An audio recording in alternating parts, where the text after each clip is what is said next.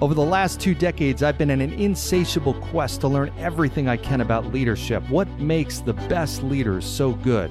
After running companies small and large over the last 20 years, today I speak on stages all across the world to audiences who are interested in that same question. My name's John Laurito. I'm your host, and I invite you to join me on this journey as we explore this very topic and what makes the best leaders so good. Welcome to Tomorrow's Leader. All right, Tomorrow's Leaders. So today on the show, I've got Rico Pena. Rico was introduced to me by a close friend, came highly recommended. I met with this guy. I'm like, wow, I have got to have him on the show. He is the founder of Pena Global. All the info will be in the show links, show notes rather. And Rico and I talked about all kinds of stuff that I think you're going to find really interesting from, hey, you just got promoted. How do you make it successful? What are the 6 critical elements of being a successful leader? We also talked about adaptability. He shared some examples and stories, really, really cool stuff. You're going to like this. Here is Rico Pena. All right, welcome to today's episode of Tomorrow's Leader. I'm John Laurito, your host. I'm here with a great guest. As you heard, I've got Rico Pena. Rico, thank you for joining us today. I'm excited to pick your brain on leadership. Thank you so much for having me. I'm excited to be here. Yeah, absolutely. So so much that I'd love to talk with you about, but I know there's one thing you and I were chatting a little bit earlier about the common types of questions or requests or things that are brought up to us that people want to learn more about. And I know you do a lot of work with in next gen leaders, and this is a common issue. You've got that leader that was recently promoted. I know there's a lot of listeners out there that are saying, oh, this is a topic I want to hear about, that were recently promoted. And in some cases, they're now leading over their colleagues that they're the ones that they were colleagues with. Now they're in a leadership position. I'd love to get your perspective on how somebody succeeds in that, what your advice is to that new leader. Absolutely. Because of the pandemic, so many key people were promoted or rose to the top. I see a lot of organizations finding, where do we put our top performers? The assumption being, because you're a top performer, the next step is leadership. And for most cases, that is true. The challenge is that top performance, or the performance that you did individually in that job, doesn't translate to a management or leadership skill. Add the complexity of you're now leading the people you were in the trenches with.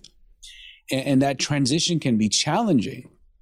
And I don't think too many organizations are thinking about, how do we improve and develop this new leader that has the capacity and the ability to do so in the right place with the right team? They spend more time training them on products and services than leading people. So one of the key things that we have found that works really well is to better understand, first and foremost, what type of leader are you, and in what culture are you leading in? And what do I mean by that? If you are an employee or anything, there are different types of leadership style. And either you were influenced by it, or you were kind of pushed away from it. And you have to determine from your point of view, what is my leadership style? So we work with our new leaders on understanding your communication style, how do you make decisions, what are your priorities and values that are going to position you as a great leader. And those are things that are not being taught when they get promoted. Because the challenge is, how do you separate from, that was my buddy, we used to go out to lunch every day, to now I've got to listen to what they say. Mm-hmm. And the number 2 thing about that is having honest conversation with those team members to identify what is it they're looking for and expectations, and then what is your own point of view? How do you see improvement? Because you do bring a great perspective, and that is, you've been there. You know what the reality is. It wasn't like someone came out of nowhere and has taken over a position, but this is new. And there has to be a transition. And the only way to do that is open and honest conversation, finding where the gaps are, collaborating with your team, but also for them to understand your values and your direction and how it aligns as a value to them. Mm-hmm. That's a great point. And I think there's naturally there's a lot of discomfort with that because of just, okay, I don't want to suddenly become this different person. So you bring up a great point is understanding and really figuring out what type of leader you are, what your style is. Talk a little bit more about that. I mean, how does somebody kind of find that? Because I know for myself, it took a lot of years to figure that out. I kind of felt like I was an imposter. I was trying to be somebody that I really wasn't. It took me a lot of years to finally get to the point where I felt like I knew who I wanted to be. Well, I think you hit it right on, is that there's this assumption that if I'm now the leader, I got to know everything. I got to be correct about everything. I've got to have an S on my chest, whatever that may be. And what we work with is how to identify who you are as a person. You were promoted for a reason. And one of the first fundamental questions I always ask is, outside of the title, outside of the money, do you really want to be here? Right? Do you think you need to be here? Or are you afraid you're going to let the company down, or you might lose your job if you don't take the position? Be honest with yourself. I have a saying here by Thomas Watson Sr. that I keep on my computer. Nothing so conclusively proves a man's ability to lead others as what he does from day to day to lead himself. You've got to start with yourself, being honest with yourself. If this is not a position you really want, have a conversation with your boss. And I find that more often, I'd say about 40% of the time, they were promoted because of their performance, but they were much better suited being left where they are and setting standards and training the next generation, because that's where they were better. Too often we lose top talent because they were promoted too quickly or put in a position they just didn't have the capacity to do. That doesn't make them a bad person or a person who doesn't have skill. It's just a different career path. So imposter syndrome is real, and it's something that definitely needs to be addressed. But imposter syndrome comes from the assumption I need to be something before I can validate why I'm here. So that's why I asked the first question, do you really want this position? What motivates you to be in this position? Is it money? Is it the title? Is it the ability to grow? Is this in alignment to your future? Until you start to answer those questions, which took us years to figure that out and get comfortable with, then you are doing your team a disservice because you're pretending to be something you're not. In leadership, there's three ways. If you think of a pendulum, there are three things that are going to occur when you're put in a decision-making environment as a leader, a new leader. You're either going to be comfortable in that position and making accurate decisions with integrity that people can follow. You're either going to collapse and say, oh my God, what am I doing? Which is in-depth imposter syndrome, in a sense of, I'm not good enough. I don't know why I'm here. I got to pretend. Or posturing. You're going to be loud. That's that loud, boisterous micromanager that is trying to control their circumstances because they don't want to be exposed. And most of the reason is because they didn't take the time to understand, what is it I expected? Do I want to be here? And how am I going to do this efficiently? Great leaders are not afraid to ask for help. They understand it as a collaboration, and your job is just to emphasize the vision and protect your team so they can accomplish their vision of their life and their career.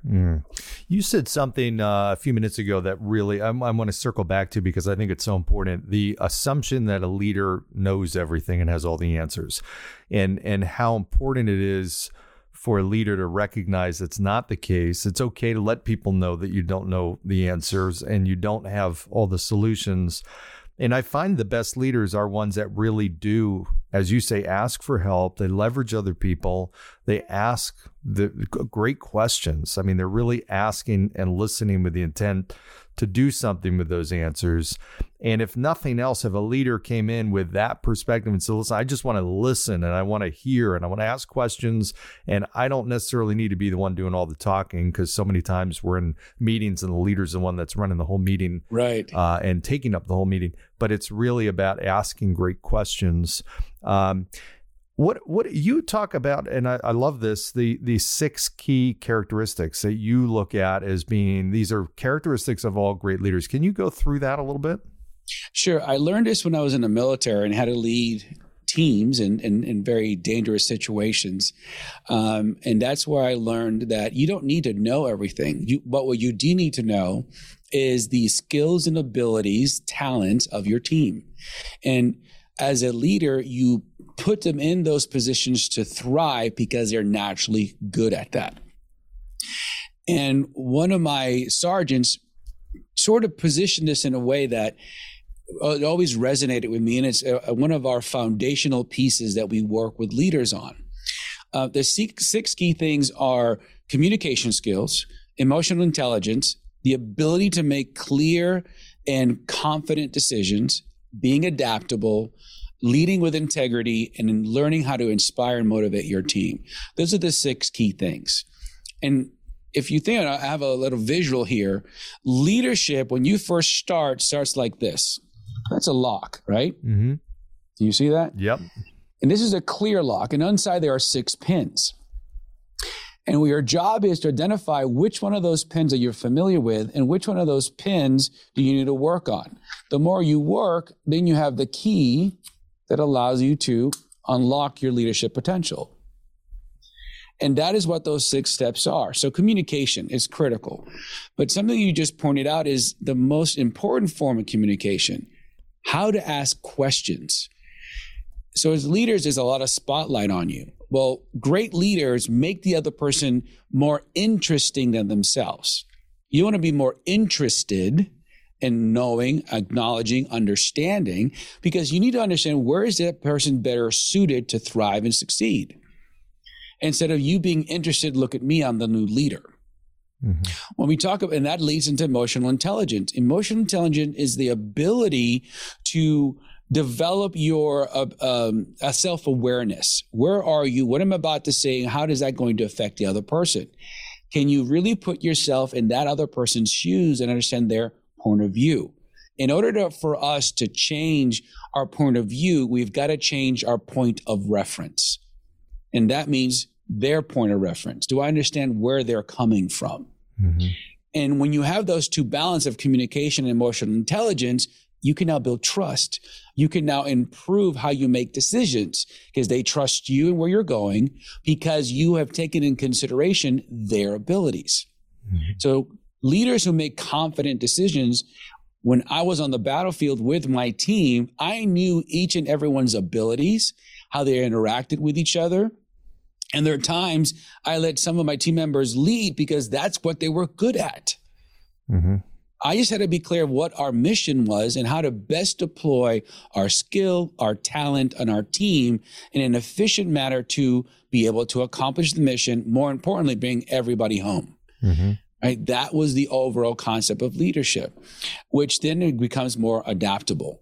When you have confidence in your team and they have confidence in you, you can communicate clearly why we're doing it, where we're going, and what impact you'll bring. You can put yourself in their shoes.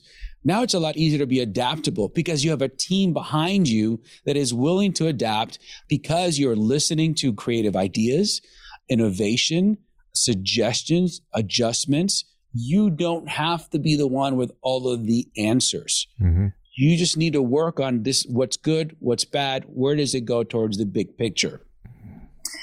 But that's where integrity comes in. This is why I always start with that question.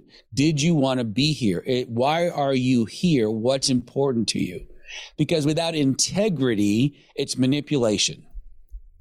We have to have the integrity that what we're doing is in the benefit of the organization, but also each member of that team. And if you can't define your own values and an alignment to what's important to the team, putting your team first, then it becomes self-serving. Mm-hmm. And that's going to seep through. Your team is going to see through that. And that's where conflict, struggle, toxicity comes in. Mm-hmm.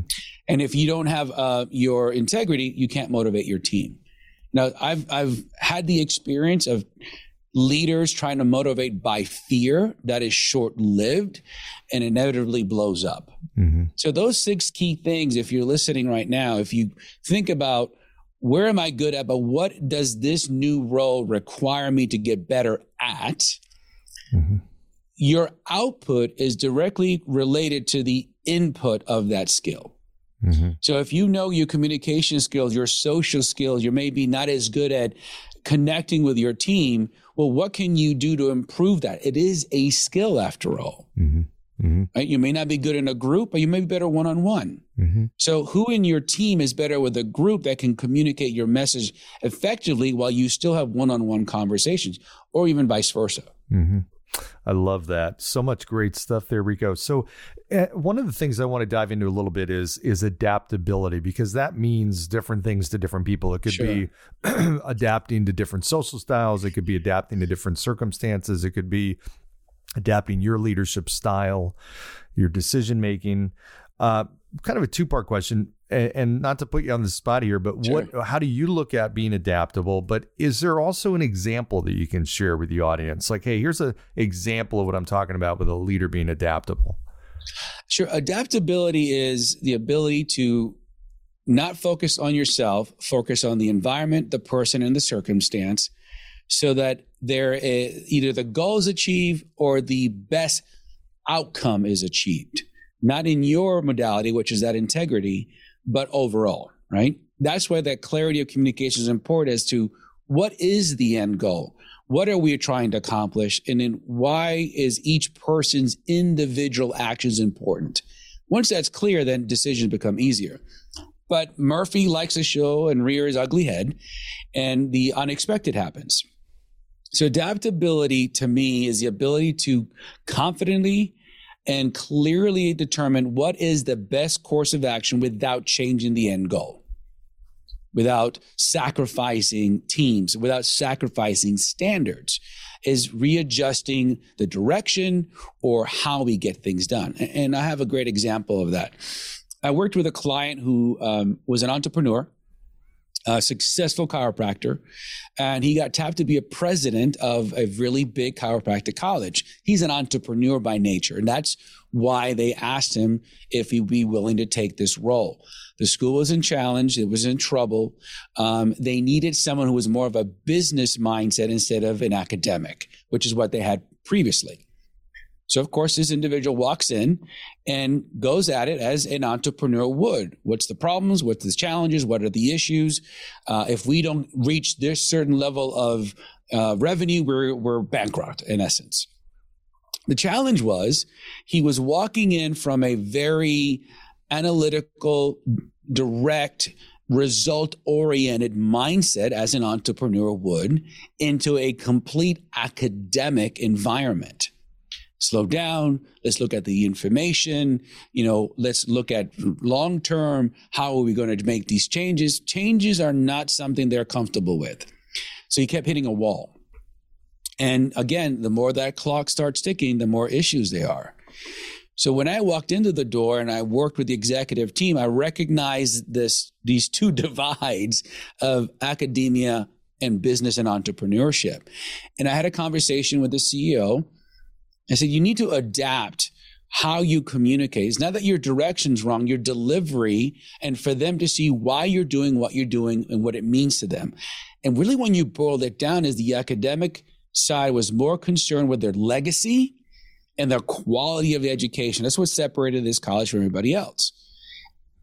The CEO never related to that. He was trying to solve all the main problems so we could stay afloat, justifiably so. Mm.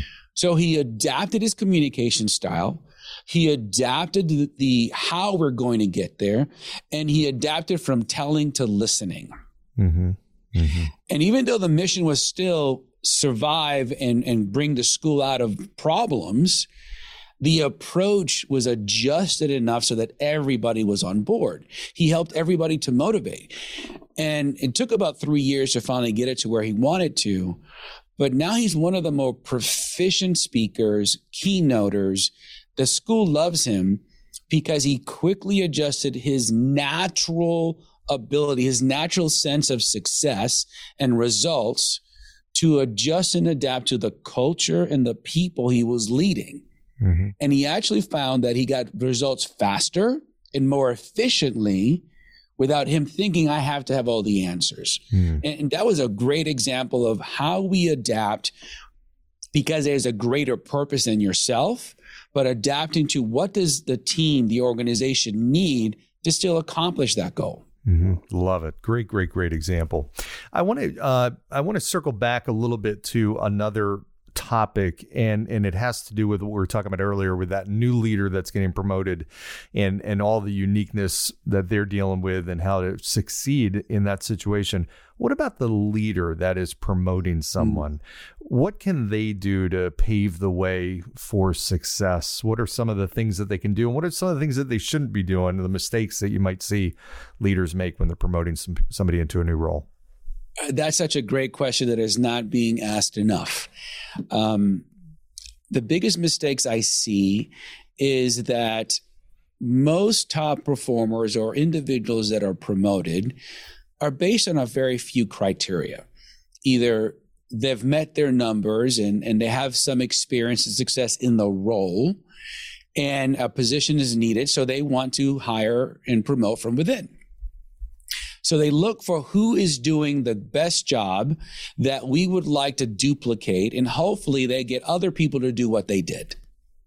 So it's either numbers or years of experience. What I do an analysis of the role, and I look at what does the role really require to be successful. There's a lot of key criteria that whether it's HR or the executive or the manager is not considering. The environment that they're going to be in as a leader. There's a lot of different pressures.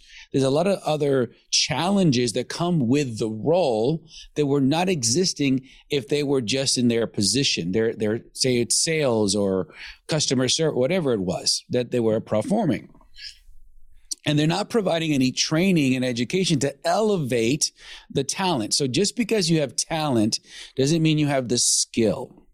Talent does not equal skill. Talent means you have a natural aptitude for something. Skill is the ability to execute consistently to an end result. So the skill is not being developed. So what does that person do? I'm going to do what I did to get here. And I'm going to expect everybody else to do that, creating that friction. Mm-hmm. The next thing they need to look at is what is the people they're going to lead? Going back to what type of leader does this position need? Does it need to be a very result-oriented, a very technical, outgoing and relational, or more collaborative in nature? As a whole, what resonates the most and is going to get the most out of that team? Mm-hmm.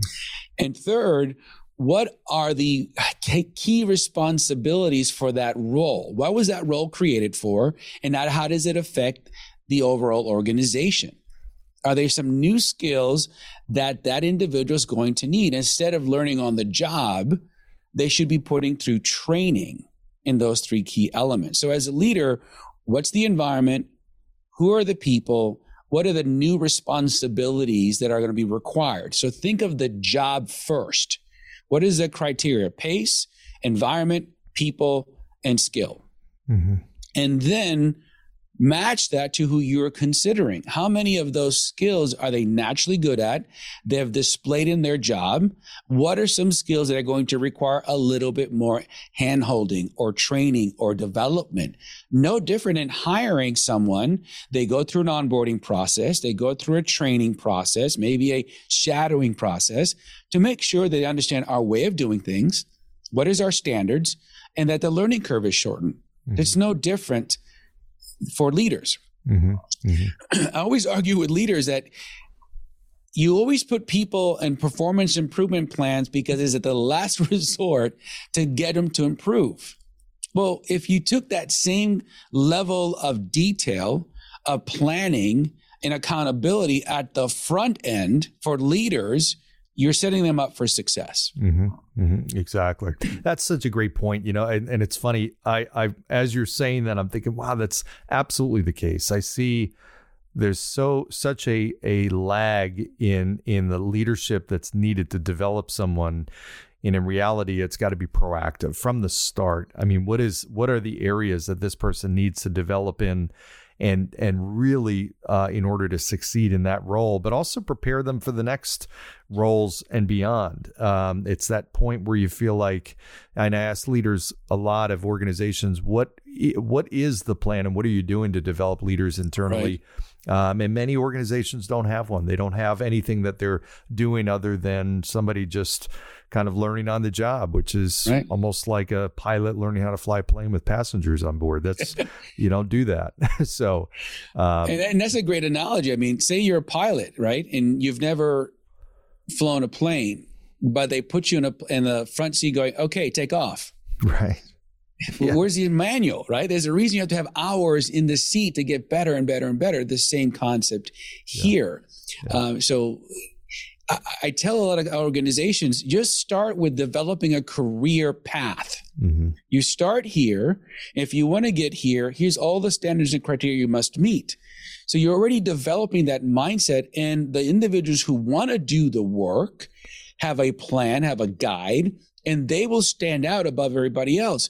But you are almost 3/4 of the way already there because they've been preparing. Mm-hmm. Every position should have a succession plan. Mm-hmm. And that succession plan should have standard operating procedures and criteria to get from one point to the other. It helps people know that if I do these things, no different than college, right? Mm-hmm. You have to have certain credits in certain classes to graduate. Mm-hmm. There should be no difference between position to position. People have more clarity, they'll have more confidence, and they'll give you more because they're working towards a greater purpose. Mm-hmm. And when they get there and you give them better training, because this is our standards now that you're here, you've met the criteria, now we're going to help you develop even further. They can see a future in your organization. You won't lose as much talent. You'll get so much more creative out of them and more loyalty from them because you are investing in their future, not just managing by a number. Too many organizations are defining the value of each person by the number they bring into the door. Well, why else would an employee or any team member see any other value other than the number that you're bringing in? Mm. So instead of just the P&L sheet or the quota or the goal for revenue, what are some behavioral KPIs you can create to create a well-rounded employee that wants to be there? Mm-hmm. You know, every value should be a verb. It shouldn't be your poster on a wall. Mm-hmm. Great stuff. Really, really terrific stuff, Rico. I appreciate you joining today. I know we're short on time. I know a lot of the audience is going to want to engage with you and find out more about you and what you do. What's the best place for them to do that? Absolutely. So there's a couple ways. I'm on YouTube. You know, can check me on Pena Global. I'm on Twitter, Instagram, also on Pena Global. You can, you know, if you want more information, we spent 10 years developing a lot of these processes that have been great for Fortune 500 companies. It's on my book. It's Not Business, It's Personal. You can find it on Amazon or Pena Global, PENA Global.net. Reach out to me. I'd love to have a conversation with anybody. Excellent. And I know on your website, you got a lot of free stuff. Everybody loves free stuff. And you've got great free stuff. It's really valuable on emotional intelligence and DISC profiles and assessments and all kinds of stuff. So absolutely. I was having fun checking it out. Excellent. Well, we'll have all that in the show notes. Rico, thank you very much, honestly, for joining us, sharing your wisdom today. I hope you come back at some point in the future. There's a whole list of topics I still want to cover with you. So keep in touch and we'll make that happen. This was fun. I had a great pleasure. Thank you so much for having me on your show. And I look forward to having you on our show. I'd love that. We'll make that happen. Definitely. Absolutely. Excellent. John, thank you so much. And to your audience as well. Thank you, Rico. And thanks all for joining today on today's episode of Tomorrow's Leader. We've been here with Rico Pena. All his information, all the links are in the show notes. Be sure to check him out, his organization out. Incredibly impactful leader and organization.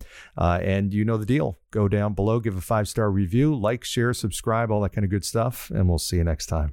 Thanks. Thanks for joining us on today's episode of Tomorrow's Leader. For suggestions or inquiries about having me at your next event or personal coaching, reach me at john@lauritogroup.com. Once again, that's JOHN@LAURITO group.com. Thanks. Lead on.